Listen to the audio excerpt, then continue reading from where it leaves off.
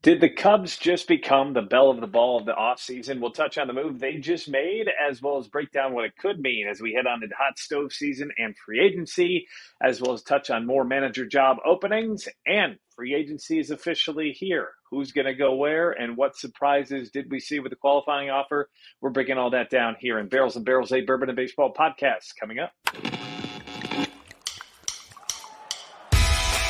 This is Barrels and Barrels, a Bourbon and Baseball podcast, with your hosts, Brandon Spinner and Michael Burns.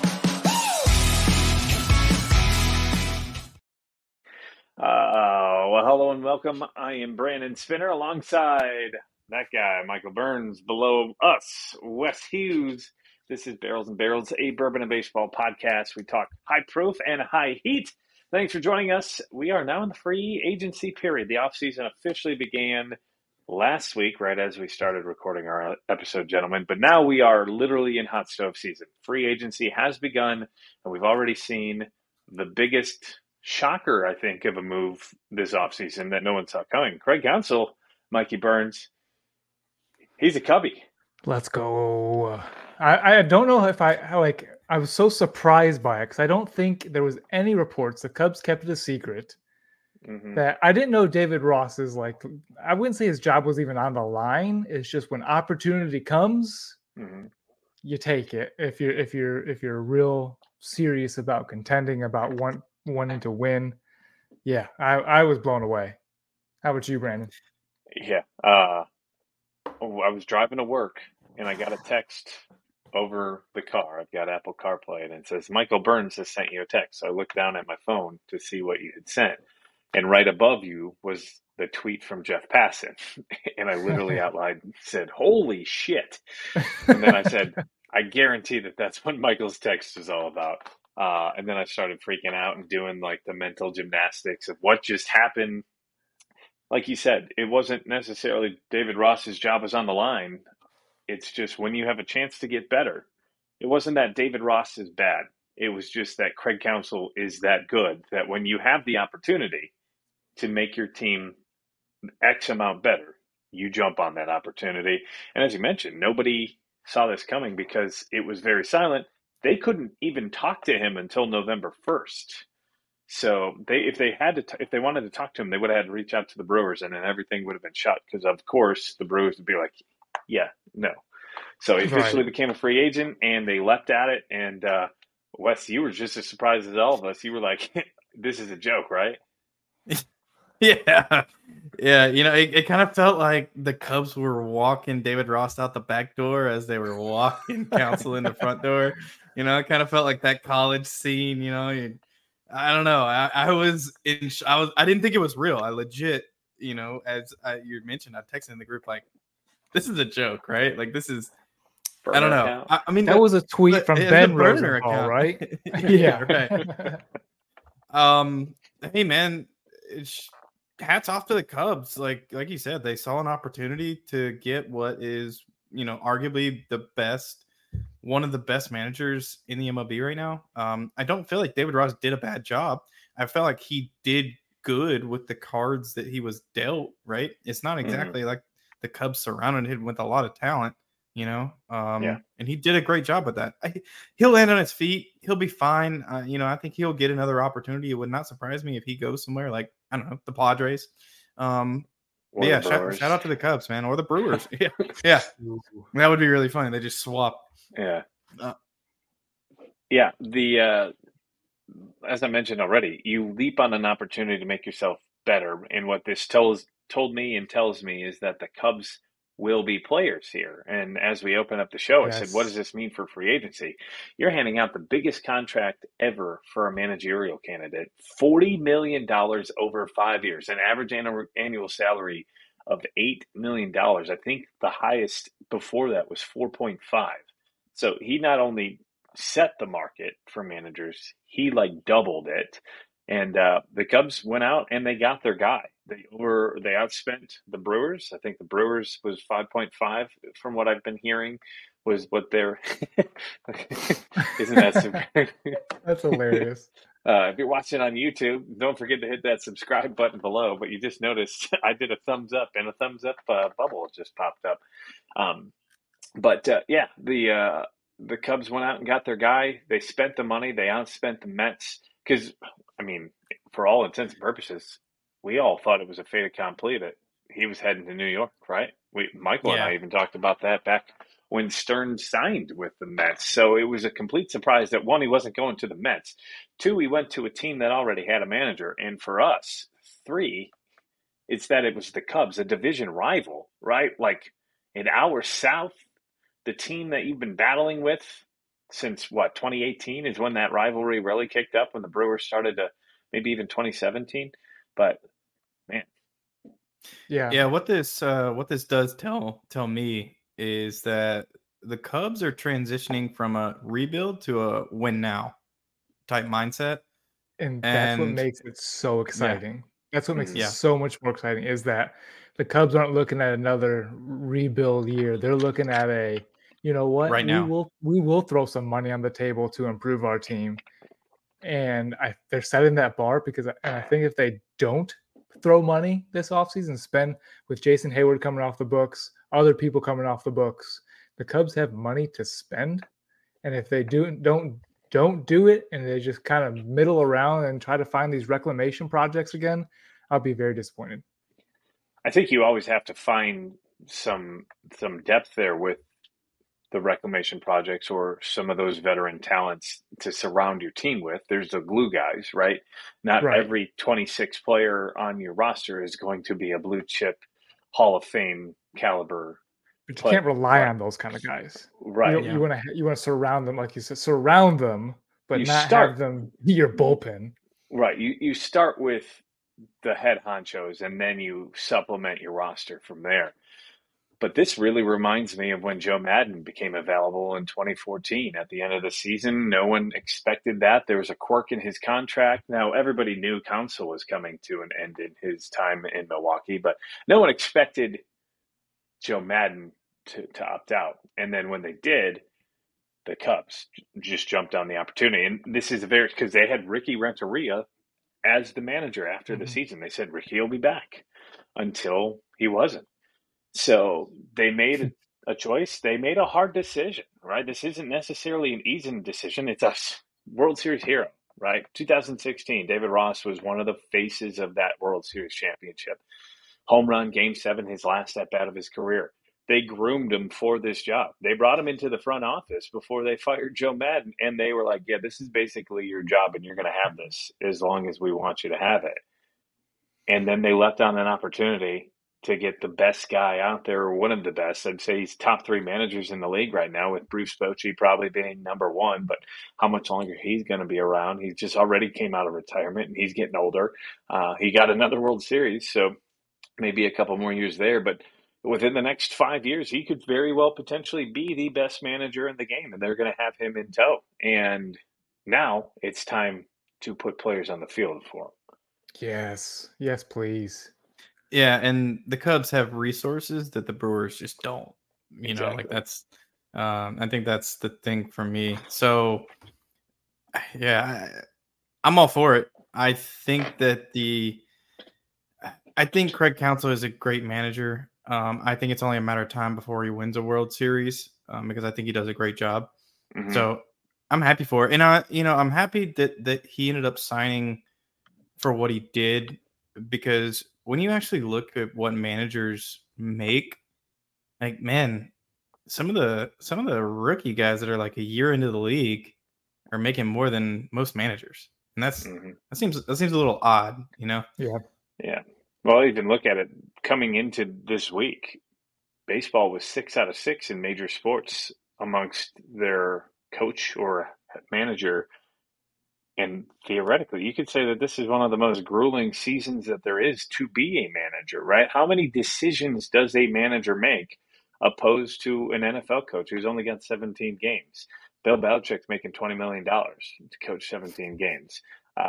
College football, look at Nick Saban, Dabo Swinney. They are the highest paid employees in the state that they're in. Nick Saban makes more money than any government worker in the state of Alabama, and he's a state employee. Yep. And then you look to college basketball, John Calipari and those kind of names. And then go to hockey. Even hockey had a higher paid coach than the MLB. Yeah, Now the MLB is back on the map. I think John Cooper, with the Lightning, I mean, he was top 2 or 3 paid coaches, and he was making more than Brian Snicker when I looked. It's like, that's insane. Right? Yeah. So good for baseball in the fact that they're now going to be shining a light on the managers, and the managers are going to get what they deserve.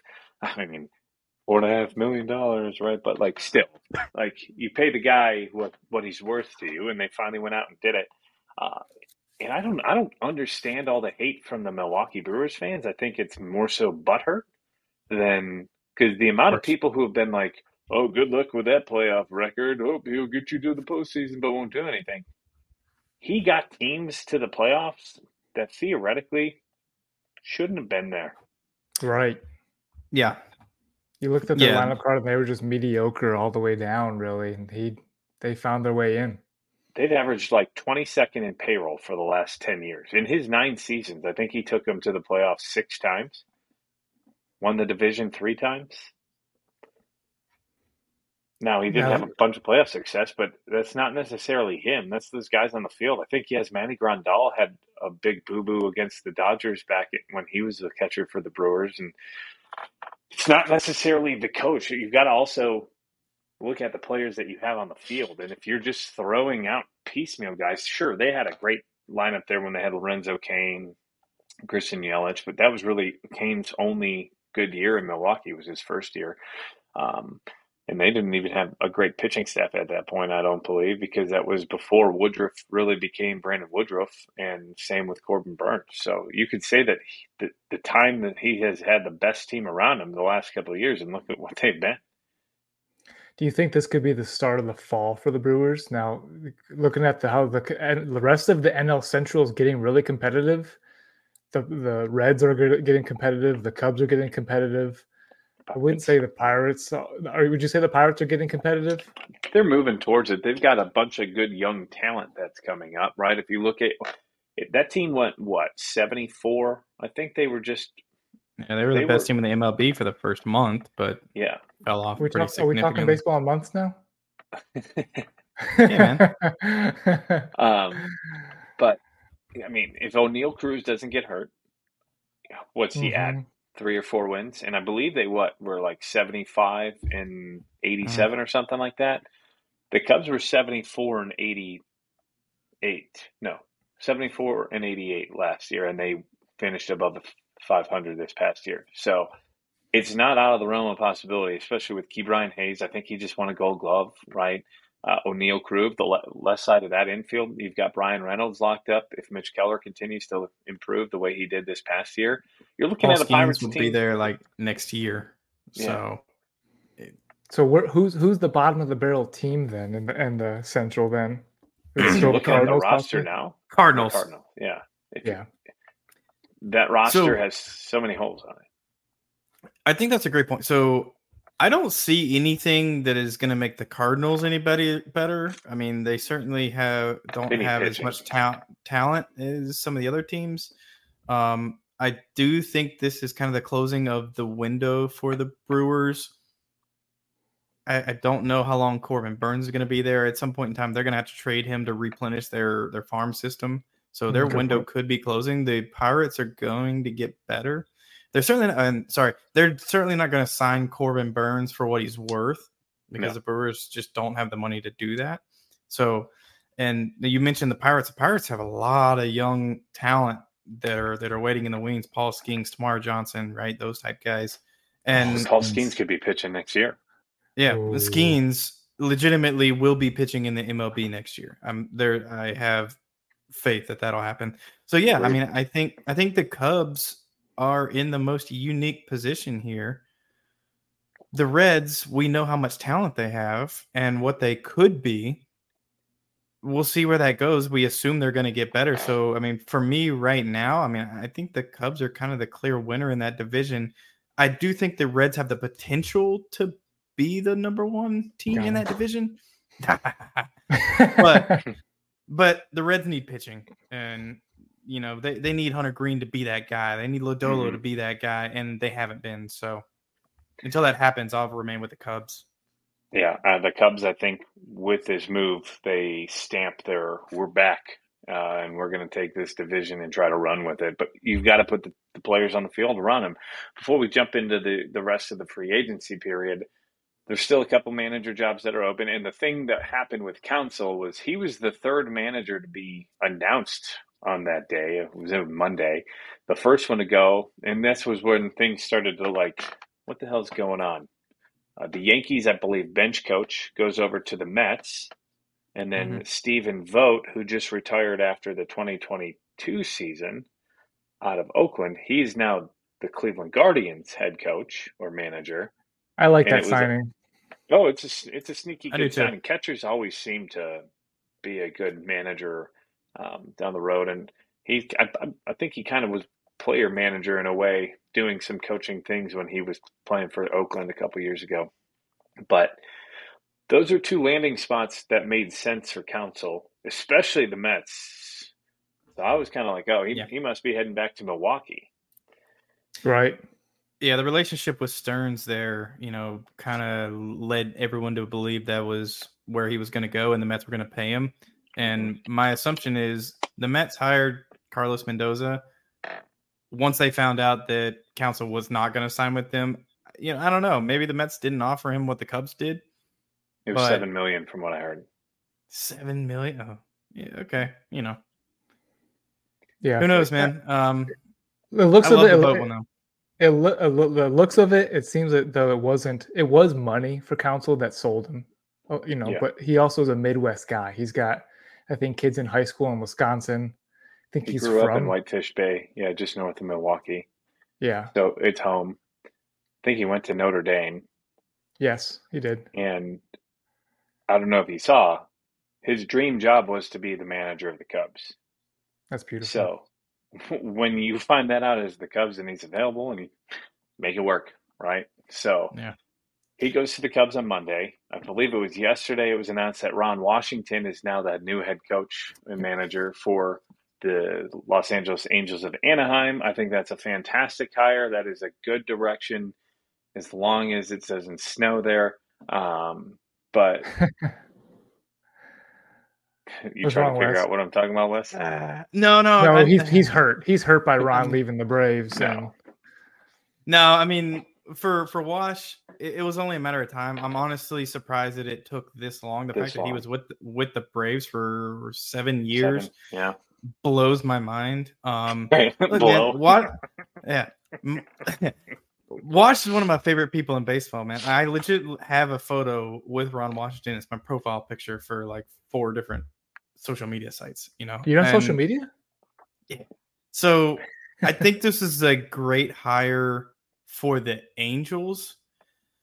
I'm impartial on it for Ron Washington because I don't think the Angels are going to be any good anytime soon.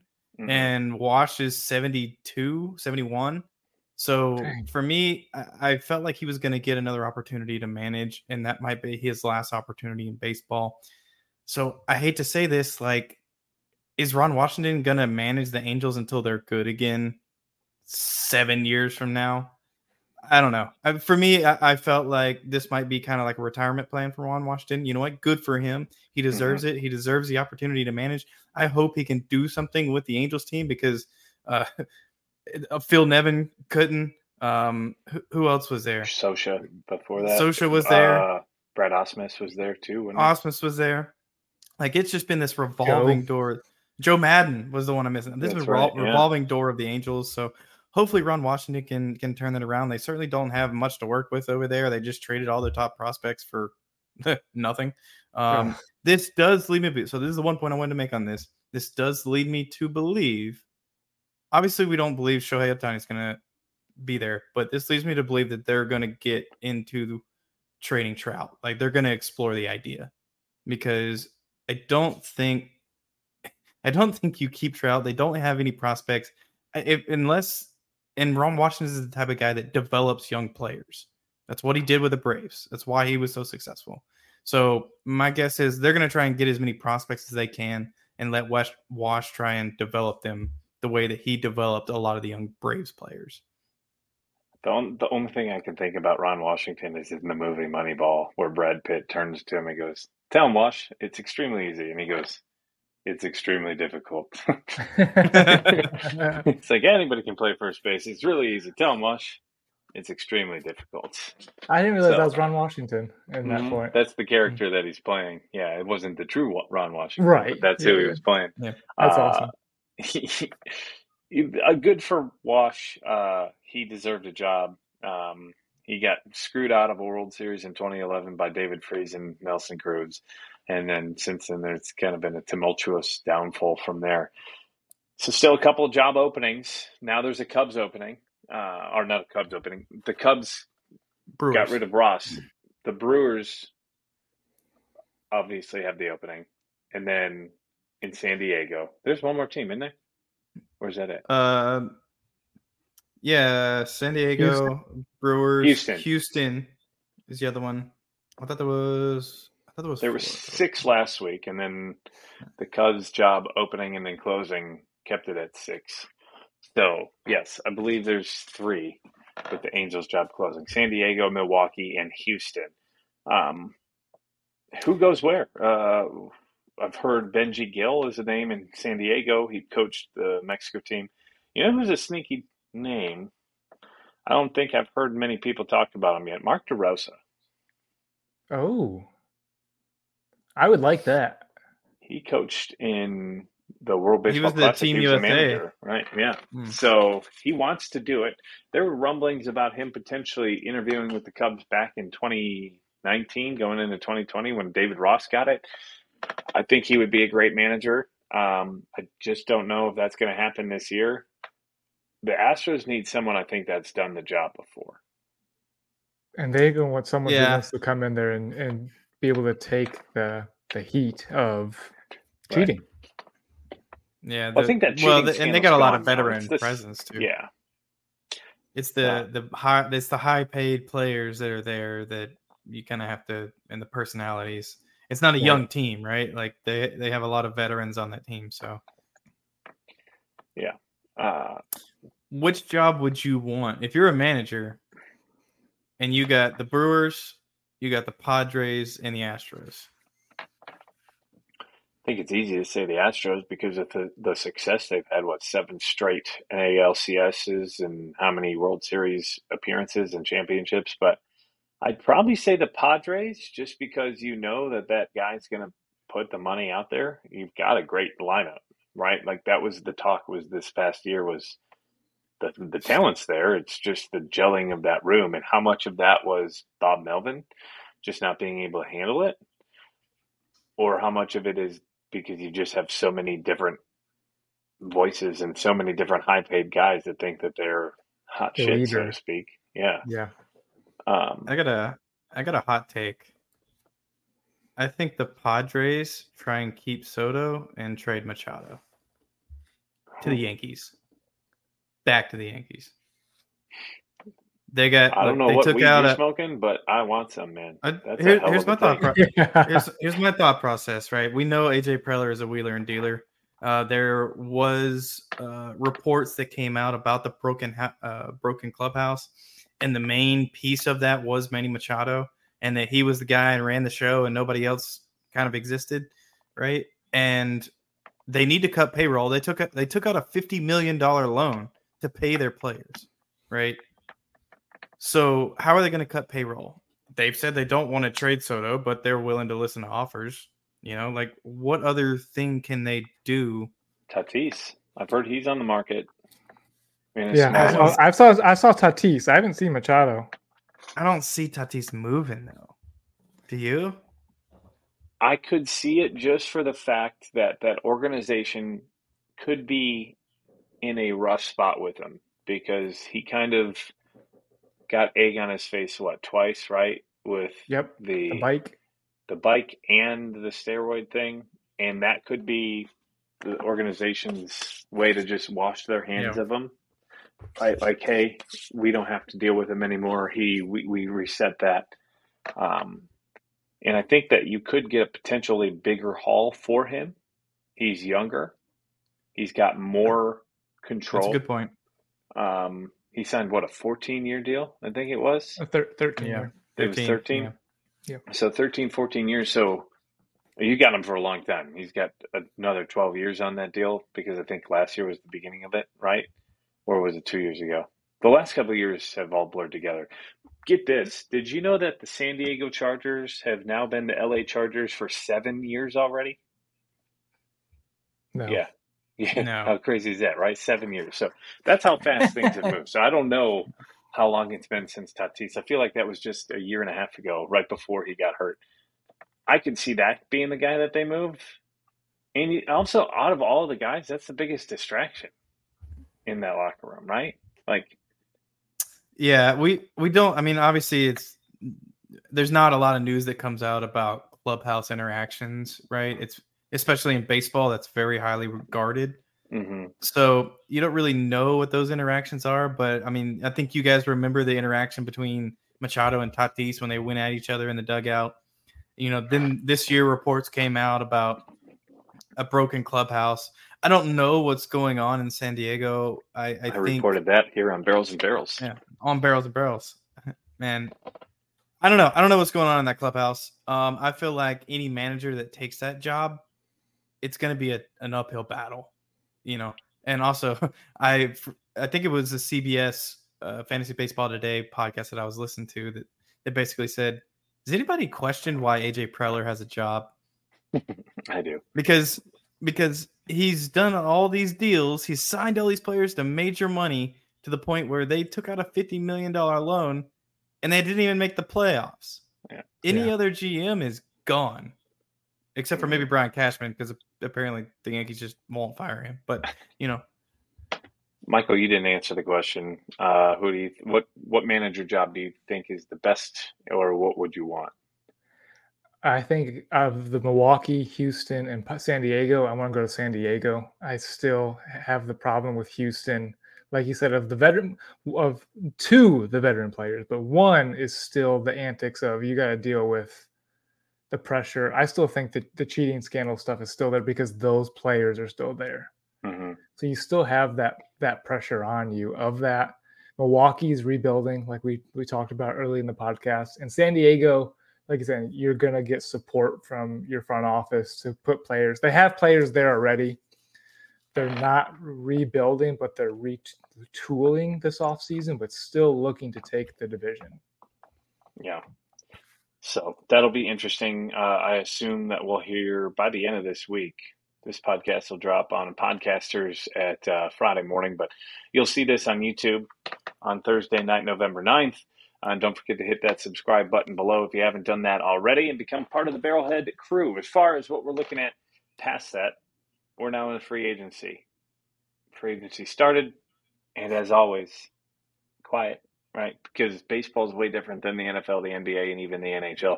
You don't have the manager or the general manager sitting on the front porch of someone's house the moment free agency opens.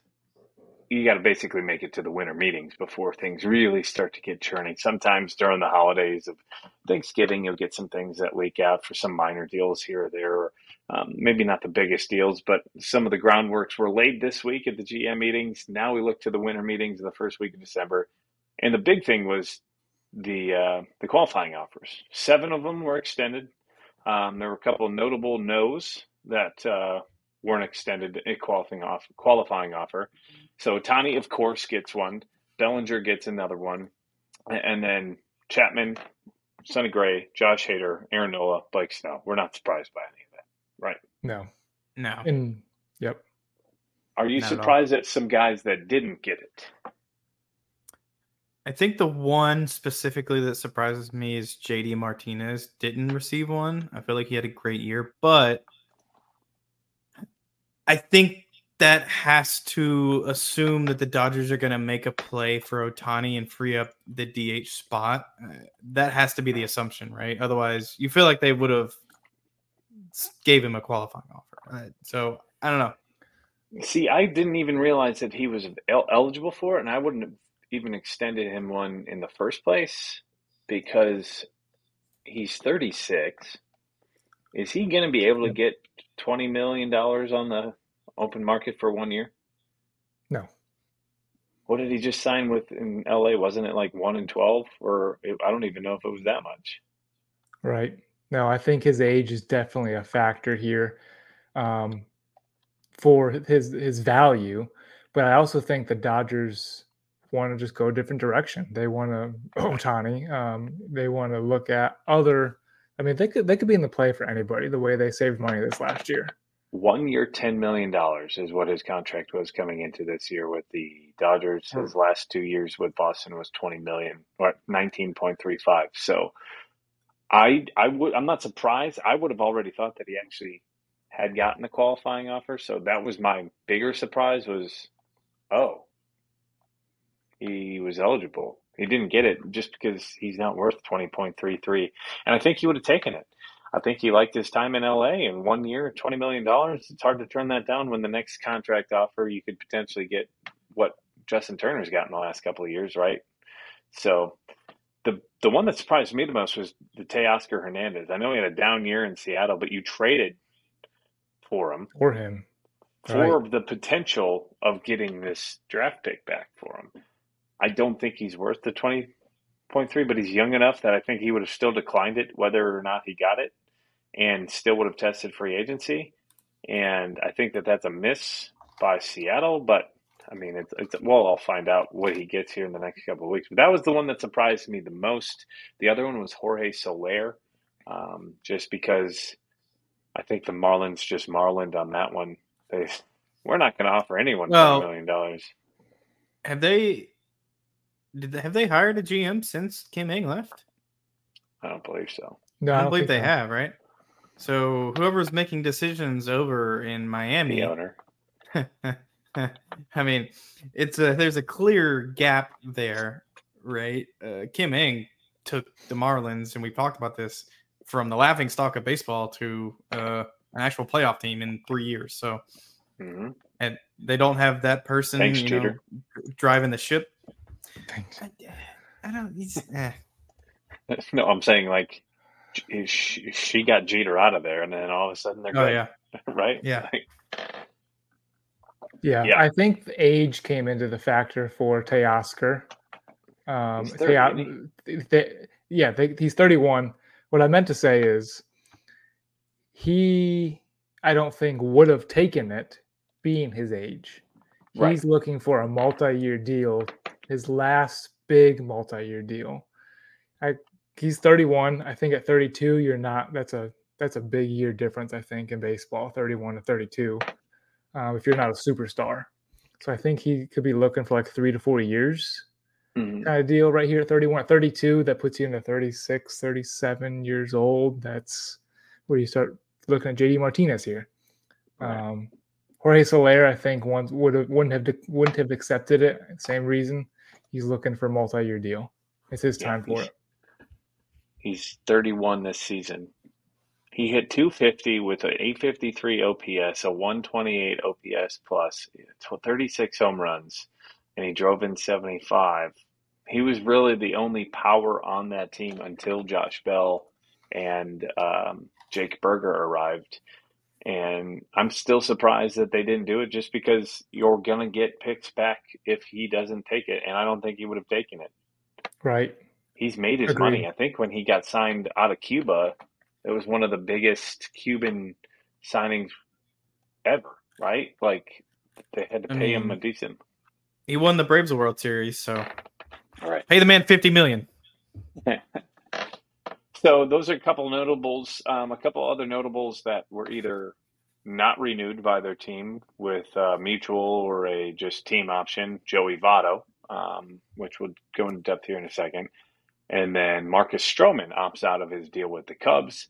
I wonder if he's upset now. I wonder if he would have made that same decision knowing that Craig Counsell was going to be the manager. Because that came out 2 days before Counsell. He opted out 2 days before Counsell was signed, right? Yeah. So would he have made that same decision? Because he's not. I don't think Stroman's going to get the same amount of money. I don't think he's going to get. I don't know, unless he just sees that the pitching market is so hot this offseason. I'm kind of confused. So Stroman is 32 years old. So this is going to be his final big deal. He's going to get 3 years, and I would say he's probably going to get $50 million. So I think he's going for the bulk lump sum of guaranteeing money for 3 more years than the 1 year and $21 million it would have been, I think, for his player option. And I think he's going after his performance last year, which was pretty good in the first half, since we're now counting halves in baseball. I was just about to say, for the first half, he was top 3 or 4 pitchers in the NL, and he's banking on. He went to London. Yeah, and something happened. I think he got a hurt hip on the plane to London, because ever since then he was trash. He had a blister in London. Then he went on the IL with a hip injury at the end of July. Then as he was ramping back up, he came up with some weird cartilage fracture in his ribs or something like that. Then they were like, yeah, he's not going to pitch again this year. And he came back and didn't pitch well. But I will say he gutted it out to try to come back into a playoff race. Yeah, I don't think he's going to get a ton of money. I'd probably say 3 and 45, 3 and 50 would be the range, maybe even 3 for 60. He could be there. Some team may throw it out there. He's a good enough 3 for a rotation. If you were the Yankees, you would probably pay 3 and 60 for him. Well, and he's always said that he wanted to pitch for the Yankees.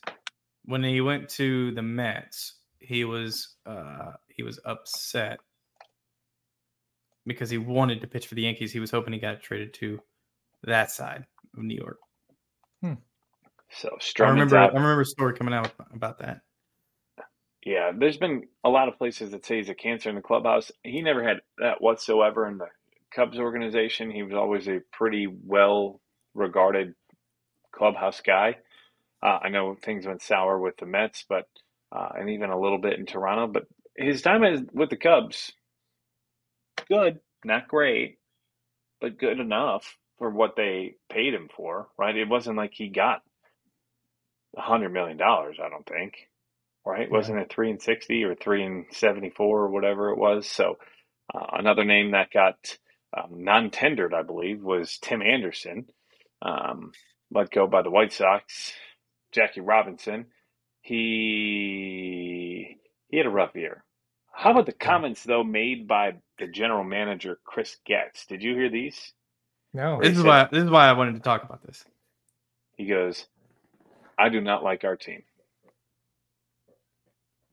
Yeah, just straight up. He was like, I don't like our team. How often do you hear a front office guy say that? And he's the new front office guy, right? Mm-hmm. Yeah, and he was hired. He's the new general manager. He's been in the front office for a long time. Is player development vice president, I believe, for the minor leagues, and he was the minor league coordinator for a while. Okay. So he's new in the role, but he's been part of the front office. But yes, for all intents and purposes, new front office member. So for the dumpster fire that the White Sox were last year, I guess there was obviously a switch in mindset somewhere along the way, because they didn't trade the guys at the deadline. They didn't trade Tim Anderson at the deadline, even though the Dodgers seriously needed a shortstop and they were connected, right? They didn't trade Tim Anderson, and then they declined his option and they got nothing for him. I mean, not that you would have gotten much for Tim Anderson, but you would have gotten something. And I think there was reports that they wanted to keep Tim Anderson because they were planning on being competitive in 2024. So they declined his option. And now you see that Eloy Jimenez is available. You see Dylan Cease in trade talks. Like, man, that was a big change in mindset for the White Sox. And maybe Getz is right. He's like, I don't think we're very good. We need to tear this thing down and start over. Yeah. The one thing I'll say about it, at the deadline, they kept Tim Anderson, but that was with Rick Hahn and Kenny Williams still at the helm. And they got fired back in late August, a couple of weeks after the deadline. So maybe that was their plan. When Tim was good, Tim was great. Like, he was fun to watch. He made flashy plays. He was the catalyst in that White Sox team when they were good. There was a statistic when he was out of the lineup, the team was like 20 games below 500, and when he was in the lineup, they were 30 games above 500, just because the way he glued that lineup together. He could be a good fit. I think wherever he goes, he's a second baseman now. I don't think he's going to get another starting shortstop gig unless he's going to a team that's not competing, and that doesn't seem to me the way that Tim Anderson would go. But so the other one I want to talk about is Joey Votto. I mentioned it right off at the top of this segment, but he got, for all intents and purposes, it was a $20 million team option with a $7 million buyout. So it was a $13 million decision. Is he worth those extra $13 million? Probably not. I'm not surprised Cincinnati Reds fans were freaking out. Oh my God, he's been here for 17 years. But if you look at it the smart way, that team doesn't spend money, number one. Number two, he can still come back. But the way the general manager stated it sounded as if there's not going to be a reunion.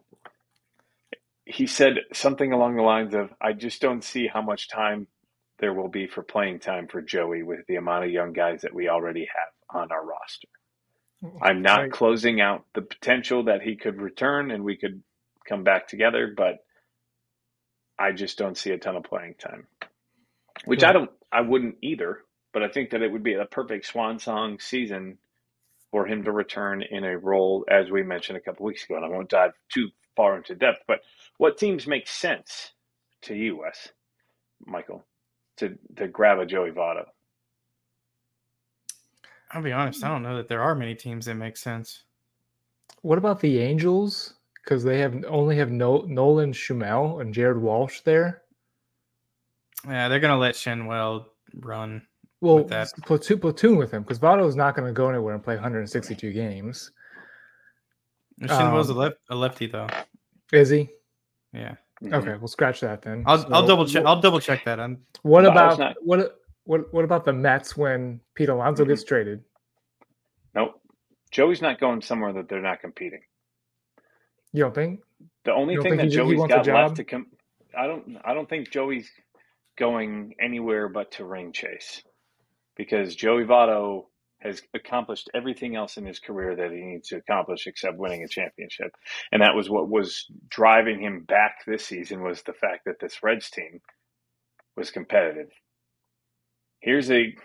Michael and I have already talked about this, but sleeper one for US, the Chicago Cubs. Well, they're doing everything they can to not allow Matt Mervis to actually go play. So, yeah, that makes sense. Here's my thought. He's not going to be playing every day. You platoon him with Matt Mervis. I don't care that they're lefty-righty. You can DH them both in the same lineup. Votto's got the veteran presence on a team that really only has Dansby Swanson and Neon Gomes as a veteran lineup, at least on the position player side of things. He's not going to cost the arm and the leg. He knows the division. And the Cubs need lefty thump in the lineup. He still hit 12 bombs, I believe, in however many games he ended up playing in less than injuries all season, yeah. Right. So he's still got the power. He's not going to be a cancer in your clubhouse. He wants to win. And the Cubs seemingly are taking every other guy from every other divisional opponent right now. That's if you don't go and sign Cody Bellinger or go trade for Pete Alonso. But my thought on, if you're trading for Pete Alonso, there's a good chance he's going to free agency no matter what at the end of the year, because he's a Boris client now. Yeah. So you're going to have to reset the position as it is. And most likely, if you're trading for Pete Alonso, Matt Mervis is going over in that deal. So then now you're stuck without a first baseman. I think Mervis gets traded. Joey Votto is the perfect guy, I think, to create Matt Mervis into the next Joey Votto. I got one for you. Blue Jays. He's from Toronto. He's a Canadian. He's a Canadian. Absolutely, he would give a hometown discount, right? Not that Vlad Jr. will ever platoon, but you could DH. You could swap DHs. You can get more lefty in the lineup when you need to. DH Vlad when he needs a day off his feet. Is Brandon I Belt think still that there, makes or did sense. he sign a 1-year deal? I thought he signed a 1-year deal. Yeah, I think Belt's out. Okay, so that would be a perfect replace Brandon Belt. That's another great spot, I think. Yeah, that makes sense for the hometown piece. I mean, Brandon, I like your spot bringing Votto over. The Cubs aren't. I don't think they really truly believe in Matt Mervis. I think that you would have saw Matt Mervis at the major league club longer and get more playing time. If so, he spent, I think, too much time in AAA for the Cubs to be believing in him. Mm-hmm. But that's a perfect guy for Joey Votto to come and mentor him, right? He's a very similar player, lefty thump, who could use some walks in his game. And Joey Votto was a Gold Glover earlier in his career. Why couldn't he teach Matt Mervis what he did? Just throwing it out there. It was one of those where I was driving yesterday. I was like, this kind of makes a little more sense than I would have expected it to. Yeah. So those are the kind of guys that didn't really get their contracts renewed, or they got non-tendered, etc. As we move on, Bryce Harper, going to get a full-time job at first base. That means Rhys Hoskins is not coming back to Philly. What do we think about Rhys? Where's he going to go? We didn't see him this past year because of the ACL. What's the market look like for him? Is it a 1-year kind of deal? Yeah, I think it sucks for Rhys Hoskins. Just the timing of the ACL, and I think it's Bryce Harper making the move over. I think he's going to have to sign a 1-year deal with maybe a team option, a 1-year prove-it deal, and then the team can decide whether he gets another opportunity. I'll be honest, I don't know where he ends up. He might could end up in a place like Seattle where, Ty France wasn't necessarily great there, and he could provide a little more thump in that lineup. You're losing Teoscar, so maybe that makes sense in my mind. Who's the first base in Milwaukee? Did they trade for Carlos Santana at the end of the year? Yeah, but did he sign a 1-year deal, or was it a multi-year deal when he signed with Pittsburgh? Part of me feels like it was 3 years, so he might have a few more years with Milwaukee, but he's also a lefty primarily. He's a switch hitter, but yeah, I think he's bigger. I googled Carlos Santana and the guitar player. Rowdy Tellez is their first baseman. Oh, he's a lefty, and he's more of a pitcher. Yeah. that could make sense, right? Like if you're the Brewers, you're looking at your time with Corbin Burns. Like that clock is ticking. Like your window is closing. You think they could move on from Corbin this winter if the pitching got that hot? Because everybody's asking for pitching. Stroman opted out thinking. I think there's too many options, though. I think there's too many pitching options out there. Yeah, or everybody needs it. Yeah, true. You're right. You would want to when supply was low, put Corbin Burns out there. I think he could be a great arm at the deadline, honestly. Because what do teams overpay for at the deadline? Arms. Starting pitching. Yeah, that's where you normally see teams spend the most prospect capital. It depends. We'll have to see who they hire as a manager, right? Because I think that'll really tell you who and what that they're looking. I don't think that if they hire David Ross that it's a rebuild type of thing. Because I do think Ross will learn from the job as a Cubs manager in his next job. Andy Green could go up there too because he's interviewed for a couple of different jobs. Rhys Hoskins, I don't know. I mean, who's at first base in Colorado? They seem to throw out some deals that doesn't make sense. That would be a good spot for a power hitting guy to try to boost his numbers. That would be a great, thought for him on a 1-year prove-it deal. Like that would be a great place to go. Did I see Chris Bryant as first base? They're talking. I thought I had heard something, but that is assuming they're moving Nolan Jones to the outfield full time. Because otherwise, Nolan Jones is the guy at first. I thought Nolan for the Jones Not to was say they third base. I it, thought Nolan Jones was third base. No, that's yeah, Ryan he was McMahon. And that's yes, another McMahon. name as a Cubs fan, as we stay Cubs centric. That's a sneaky name for the Cubs to potentially try to go after for third base if the Rockies will make him available. Ryan McMahon, I think he's got 4 years left on his deal. He hit 25, 26 home runs last year, runner up for a Gold Glove. He's a lefty. 28 years old. Yeah. That's a sneaky one to watch. There's no rumor or anything. It was just something that also popped in my head yesterday driving, because a 5-hour drive is a long time, and just trying to fill holes. The Cubs have 2 holes right now. It's first base and third base, and then starting pitching. If you're going to fill that and you don't want to break the bank on both positions, you find someone who is on a team that may want to look to offload some money. Not that his money is huge, but $50 million over the next 4 years, that would save the Colorado Rockies a couple $1 million here. So let's go back to Harper though. Do you feel like him moving to first base kind of prolongs his peak, so to speak? And then the Phillies also came out and said they're open to listening on offers on Castellanos. Now, MLB, the way the MLB wrote it sounded like the reason they're listening on offers is because he hit 213 in the playoffs. I'm not sure how that happened, considering how hot he was against the Braves, personally. But I mean, I don't know. What's your thought on like the Harper Castellanos thing? Because now, if Harper's at first base, whoever they get to replace Castellanos essentially has to be better than Hoskins, right? Like that's kind of my thought process. Was Harper bad in the outfield?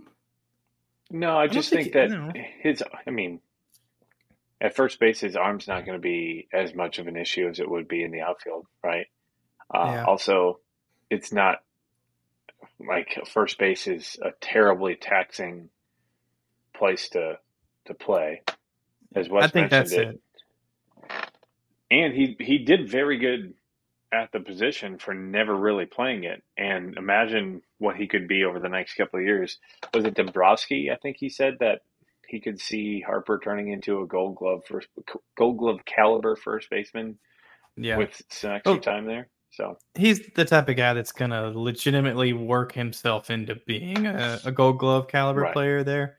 I mean, and he's a supreme athlete, right? Yeah. I mean, he's top 1% athlete. So yeah, wherever you put him, he's going to be one of the best at that spot. I think it would be weird for them to try to move Castellanos unless they're going for Mike Trout. Oh, right. That's the only reason you move Castellanos. That's the only reason you move Castellanos, because then it frees up some money and some space. Okay, all right. So we're talking a little bit here. You're thinking Castellanos to the Angels. I'm thinking Castellanos, and I'm thinking probably McAble, Andrew Painter. One of those two guys will probably have to be in that deal to the Angels for Mike Trout. Mike Trout goes to center. Ooh, I kind of like that, man. I like that. I'm in for that. I want to see. I mean, God, I'm a Braves fan, and I'm Andrew Painter is the kind of guy. I'm getting excited about the Phillies. This is sacrilegious. But knowing Trout is like a Philly guy at heart, like he is born and bred Philly. Man, that'd be real fun to watch as a baseball fan, because that just doesn't happen that much in baseball. Yeah, go back to 2011, 10 when Trout and Harper first came up, and you would never imagine they'd be on the same team. Right? Yeah, if you told me that Trout and Harper were on the same team, I'd be like, yeah, that team's winning the World Series. Now, the Phillies do need pitching to move on from a top pitching prospect in Painter. Would be tough, but you are getting Trout, the best player in the game. Yeah.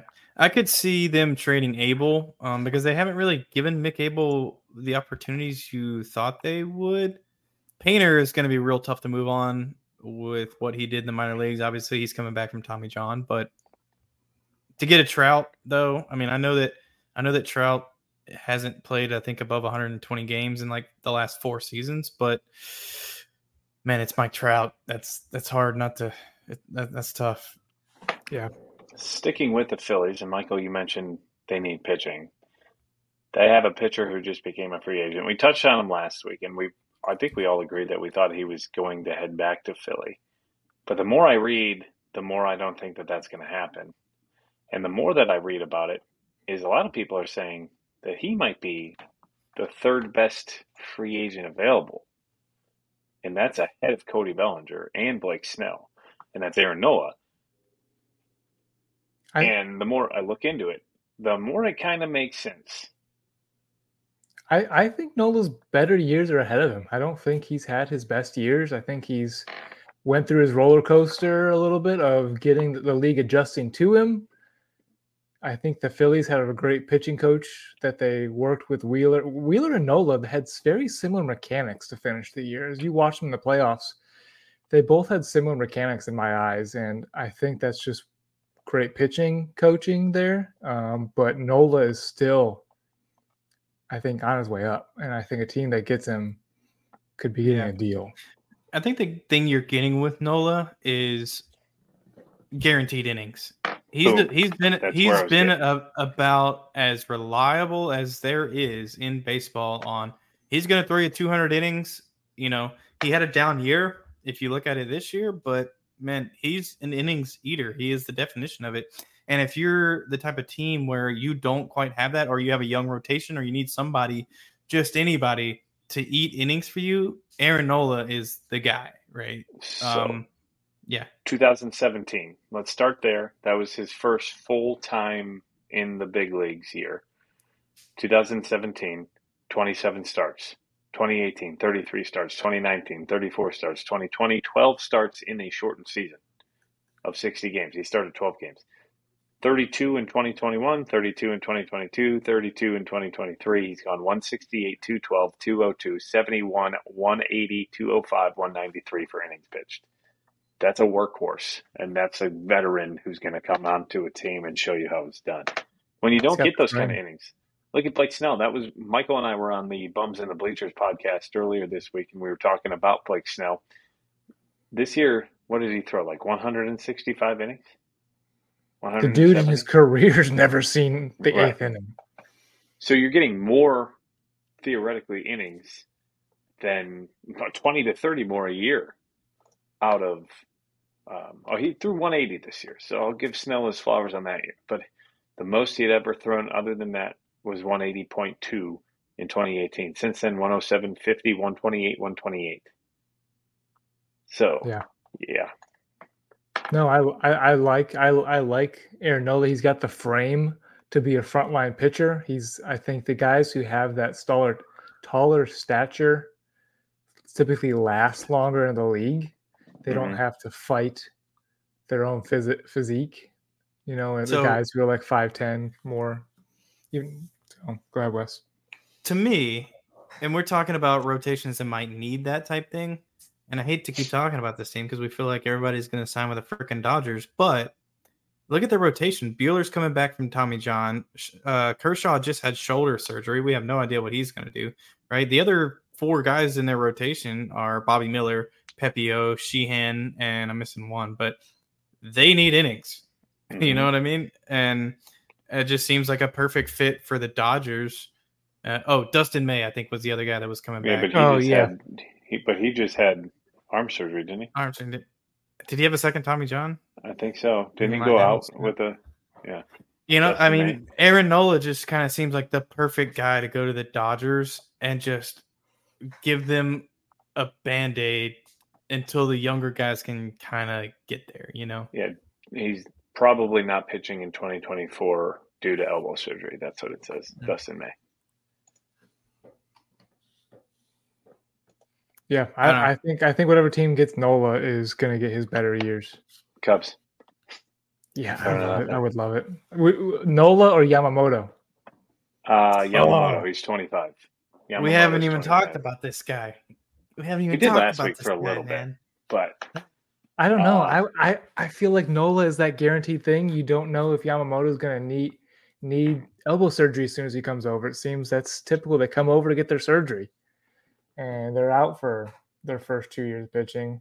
I think Nola is more of that guarantee that I think could be an ace. So the one thing I was going to say about that, it is, you're right about the Japanese pitchers coming over and having Tommy John. And I believe, to me, it's because of the way they play with a baseball that's a different weight in Japan and different material. I think the MLB baseball is bigger, rawhide, and I think the one they use is, God, don't quote me. I think it's like horsehide or something. I'm not sure. Horsehide. Yeah. But anyways, I don't know. I mean, Kodai Senga came over. Obviously, Shohei Ohtani came over. Yu Darvish has been here for a long time. I mean, if we're going back, we're talking about Daisuke Matsuya. Who's Tanaka, the guy from the Yankees that disappeared? Yeah, Tanaka, which he just like disappeared off the face of the earth. There's rumblings that he's he only could 25. be back in 2024 somehow in some way.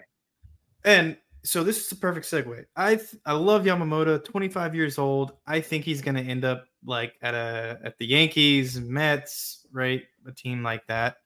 Really excited. I mean, didn't he break Yu Darvish's strikeout record in Japan? I thought I saw that. I think that's going to be great. But it's all Japanese to me. I don't know. There's another guy that was in Japan that we should probably talk about too. Ishikaga or oh no. This guy's American. Oh. Trevor Bauer.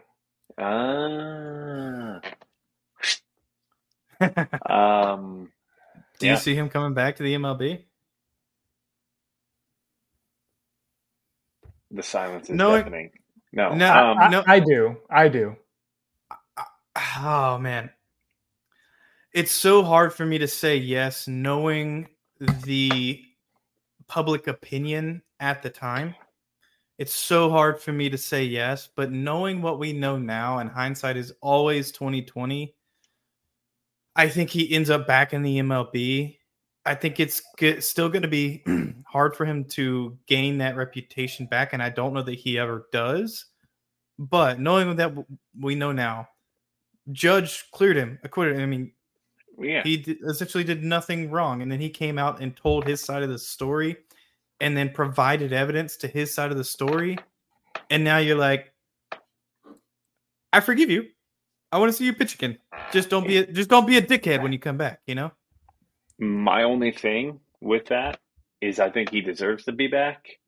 What team is willing to take on that? It's not the baggage. It's everything that comes with him, though, because the firestorm of media the first few weeks, the first few months is going to be unbearable, because that's all that's going to be talked about is this, that, and whatever. And he's going to be able to be like, there's an NDA or whatever, or all this. But he's still going to be pestered about it time and time again. And when does he snap? Or how long are they going to be able to handle that being the story rather than the team? And what team can handle that? So I got one team for you. There's one GM that's crazy enough to do it, and it's in San Diego. And have you seen their rotation lately? Oh, my God. If it on paper, their rotation is bad. And, like, it's already a dysfunctional clubhouse. You might as well throw one more in there. Like, what's the difference? I was thinking the Pittsburgh Pirates. They're not a huge market media team. He could quietly sneak in maybe there, and they've said that they're exploring starting pitching options. I would be opposed to that. I mean, here's the thing, right? Is I think any team is on the table for him, right? It's not like he's going to get paid $30 million a year, right? Like he's probably coming out a prove it deal, like exactly. Option. That's exactly what it's going to be. It's going to be a prove it deal, right? Now, I think he had like a 2.8 ERA this year in the Japanese league. And in his last 15 starts, he had a 1.49 ERA. Yeah. So, man, Cy Young in 2020. That might be a hot take. Ozuna's still playing, and he punched his wife in front of the cops. Aroldis Chapman's still playing. Right. All he did was shoot up the garage. I think he deserves to be back. I'd be rooting for him to have success when he comes back. There's another Japanese pitcher out there as well. I was going after was Shota Imanaga, which is a consolation prize to Yamamoto. But he could be, I think, a 3-4, I think. But Bauer would be a 2-3 with upside of an ace if he's still Trevor Bauer. But he's also got the potential to implode. I think that's the thing is, okay, if you get Yamamoto, you get a 25-year-old, at the top of his game. You can sign him to a 7-8 year deal, and he's probably going to be anywhere in the 25 to 20. What did Senga get? Because it's probably going to be pretty comparable to that. Whereas Bauer, I'm saying Yamamoto is going to be. So you see what the projections for Yamamoto are? They're ridiculous. 9 and 225. 225. Holy Think about it though. He's 25 years old. Senga was still near 30, wasn't he? Yeah, typically for those guys that come over from the MPO, like they're older because they're not able to be posted until later. Right. Until they serve so many years. But this guy started in the league when he was 18. Senga got 5 for 75, and he is currently 30 years old. So 5 years younger. Yeah. And doubled the 5 and 75, and that's 10 and 150. And he's theoretically a better pitcher and has more tread on the tire to go. So at least 10 and 200 wouldn't be out of the realm of a possibility, I wouldn't think. And who can afford that, right? Like, who's going to go out there? Giants probably, Padres probably, Mariners. I think Mariners, Yankees, no doubt. Boston, Chicago Cubs. Those are your 6 teams, I think. Yeah. And it depends on. I don't think the Phillies are paying that for him. I don't think that either. They don't have a good track record. I mean, not that they have any track record really of signing guys from the Japanese league. No, but no, he wasn't Japanese. Never mind. I was thinking Bobby Abreu played there, but in my mind, Bobby Abreu was Hideki Matsui, and nope, because they both were big lefties for the Yankees. True. Did Matsui was with the Angels before the Yankees, right? Oh, I think he went to the Angels after the Yankees. I think he went to the Yankees. Yep. Then the Yankees. Any other things you've been seeing or hearing about the free agent market that you want to talk about?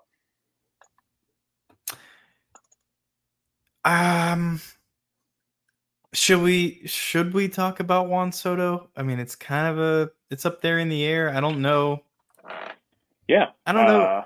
Michael, say what you said to Wes off air about Juan Soto. So Wes, as a Braves fan, are you taking Juan Soto for Michael Harris straight up? All right, and for the listeners to know, we did discuss this off air via text beforehand. No, I'm not taking Michael Harris for Juan Soto straight up with their current salary and contracts. And here's why. Because Michael Harris, Rookie of the Year the first year, second year, I mean, did not do well in the first half, but he ended up hitting like 280, 290, I believe. And his contract, Brandon, you said it earlier. I think it was 8 for 72. 8 for 72. Whereas Juan Soto, 1 year of Juan Soto in the Atlanta Braves offense doesn't make it that much better to get them into the World Series again. That's not what the Braves need. They need pitching and they need bullpen. And I don't know that Juan Soto gives them what they need. Also, the Braves are going to have to pay Juan Soto $30 million a year, and then they're certainly not going to re-sign him, right? So we're giving up one of the most beneficial contracts in Michael Harris, a bona fide Gold Glover in center field, for 1 year of Juan Soto. And I just don't think that ultimately would be a good trade for the Braves. So me personally, no, absolutely not. I wouldn't do that. A big problem with is the Braves have no help coming from their farm system. Zero help. they have their top 10 prospects are mostly all, I think 8 of them are pitchers, and all their ETAs are 2027. They're all in A ball. So the Braves don't have guys like Michael Harris, another outfielder bat to come help anytime soon. Well, their farm system is their lineup, right? They're all signed to 6, 7, 8, 9-year deals on a cost control that's going to get them the next decade. I mean, and who isn't locked up on that team? The shortstop, right? Yeah, that's the only position. One. Yeah. Murphy's locked up long term. Raleigh long term. Yep. Ozzie long term. Olsen long term. Harris long term. Acuna long term. Ozuna would be the only other one, right? Well, and the other thing is too, I think Max Fried is about to be a free agent, so that's a guy you got to pay, man. Like that's your horse. He's been your dude for a couple of years now, so I think the Braves got to pay him. And Brandon, you made a great point earlier about Soto, right? Everybody's talking about a trade and sign. Yeah. And the Braves aren't going to do that, right? Like, I'm sorry, I just don't see Juan Soto being traded and then signing a deal. He's going to be the number 1 free agent next year. He's going to test free agency. Right? So whoever trades for him is you win. You're going all in 100% for 2024, and who gives a damn for the next couple of years past that? Because whoever gets traded to, they're not extending him. He's going to hit free agency. As you just mentioned, he's the number 1 free agent going into next year. He'll still be what did he just play this year at? 24? He's going to be 26 hitting free agency. And dude, that's insane. His agent is Boris. There is no way that he does not go into the winter meetings next year looking for a $400 to $500 million deal over 12 to 13 years, because he still wouldn't be less than 40 years old on that deal. So is there a team? Go ahead, Wes. I think that also is a reason why it's so difficult for the Padres to find a trade partner, because any team that takes him on is essentially jumping on a grenade, right? Like, I think there's only maybe 2 teams out there that could do it, and that's the Dodgers and the Yankees. Astros? Maybe. But I don't think he improves. But where's he going to play? Right. You get Kyle Tucker. You can put Tucker in center field, I guess, or you just strictly put Jordan as a DH, right? Yeah, and put one of the other guys in left field. That's a team where it might make sense, just because look at the Astros window. It could. Their window, and the window's closing, right? Is closing, right? I don't know how much they have left in the minors. Everybody else is getting up there in relative age for the most important positions, right? Verlander, Altuve, Bregman's not a spring chicken anymore. Payne is there, but Jose Abreu is your first baseman, and you're coming off of Dusty. You're going to have a new manager, and it's going to be a win now, because there's other teams in this division starting to come up as well. That would be a team. Do you think the Phillies could do that? If it's a Castellanos? Oh, if it sends Castellanos over, does that save them money? I guess the Phillies would have to pay still. No, I don't. So that's what I was going to pose to you guys was, what team does make sense then if it's simply a 1 year and they're not going to extend him? I think that's the thing, man. I don't it's not think that they're not going to extend him. It's just I don't think any team will extend him, because I don't think he accepts an extension unless it is the Shohei Ohtani contract that everyone was talking about before the season, right? If someone decides that they want to give him 10 and 60, I don't think he turns that down. But who's giving him that? Right? Yeah. And 2, like, you have to know, as the Padres, because of the current situation, like Brandon said, you're not going to get much back for him. Mm-mm. You're certainly not going to get what you traded for him. So that just puts the Padres in a really, really tough spot. Are you better off giving the qualifying offer, right? Honestly, you might be. because then you get draft compensation for that, right? And When you're he declines restocking your it. system when you trade Tatis instead. Machado. I don't see them moving Machado. Michael and I were on the same page. Oh shit! Other side. It would normally be that way, but we're flip flopped here.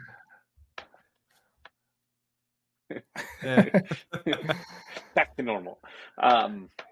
Yeah, and that's what also scares me with the Pete Alonso thing is that I don't think Pete Alonso signs a deal with whoever he gets traded to because he'll also be a free agent, and he's also Scott Boras has only really signed extensions with a handful of players. One of them being Steven Strasburg, and that was because Strasburg wanted to stay, and that was a whole different. And he still got a different paid. Game. That was a whole different game, and it was a whole different and that's what happened with Cody Bellinger, right? Cody Bellinger, he took free agency out over the Cubs. He could still come back to the Cubs. I don't think it happens just because of the way that this market is going to play out, and he's the best bat outside of Shohei. But it'll be interesting. I do think that there should be some moves, and I think one team will overreact and go after one or both of them. But yeah, and I think because the Padres are in that position where they can't necessarily trade Soto, they kind of have to go for it in 2024, right? They kind of have to, right? Like they've pushed all their chips in. You can't. I don't know that you can kind of back out of the position they're in right now. Most teams are just going to tell you to go pound sand.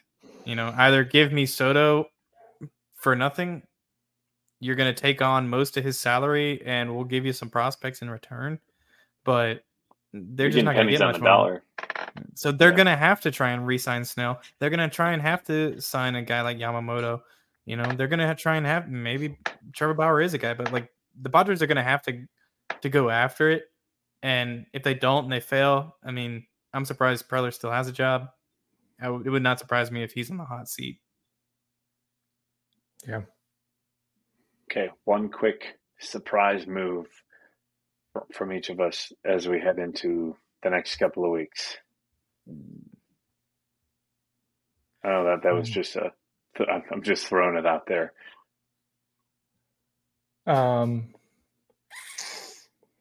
Wes, you got one? Dylan Cease gets traded. Okay. That would be a rebuild sign for the White Sox because that's the one guy that they've come out and said, we're not trading Dylan Cease. Dylan Cease is not available. That's why it was surprising because at the trade deadline, they did not move him last year at the trade deadline, and they could have gotten the world for him at that point in time. Well, I say the world. They could have gotten a great return for him at that time. I don't know that they're going to get the same return now that they were at the deadline last year. So, but I do think that they got to trade him. If they're changing mindset and they're changing course, they got to trade him. He's going to bring back the most of anybody not named Luis Robert. Shohei Ohtani signs with the Chicago Cubs. That's my surprising move. I've got here. I'm just reading this, and I like it. Why I'm reading it? I'm going to say it. The Brewers sign a former player to be their manager, and it's Ricky Weeks. Ooh. They don't need a big. They don't need a big name because they're not all for it mode. Does that mean Prince Fielder is going to be their hitting coach? Yes. Might as well bring back J.J. Hardy and Let's go. Corey Hart. Corey Hart. Ben Sheets is a pitching coach. Or who was the right-handed Hispanic who started with a G? A Y first name and a G. Not Yasmani Grandal, but Giovanni Gallardo. That's it. Giovanni Gallardo. Yeah. See, I knew the initials. You knew where I was going. Yes, I can see the guy, the chin strap. How about Jeff Jenkins, if we're going to go down that route? Craig Counsell? Oh, wait, he's taken. Hey, that's right. He chose us. Well, that has been a pretty good in-depth episode of what's gone on over last week of baseball here on Barrels and Barrels, a Bourbon and Baseball podcast. If you made it this far, I am Brandon. That is Michael. Below him is Wes. You're probably watching on YouTube.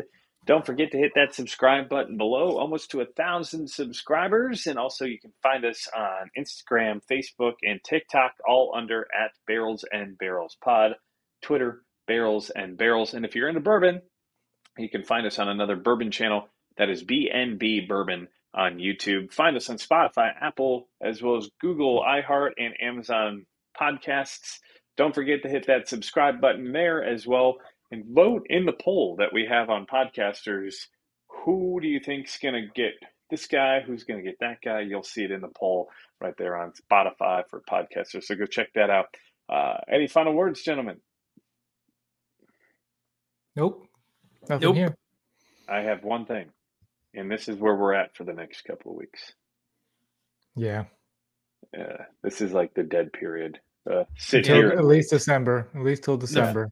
The fact that the GM meetings got disbanded for virus purposes is kind of disappointing because I wanted more news to come out.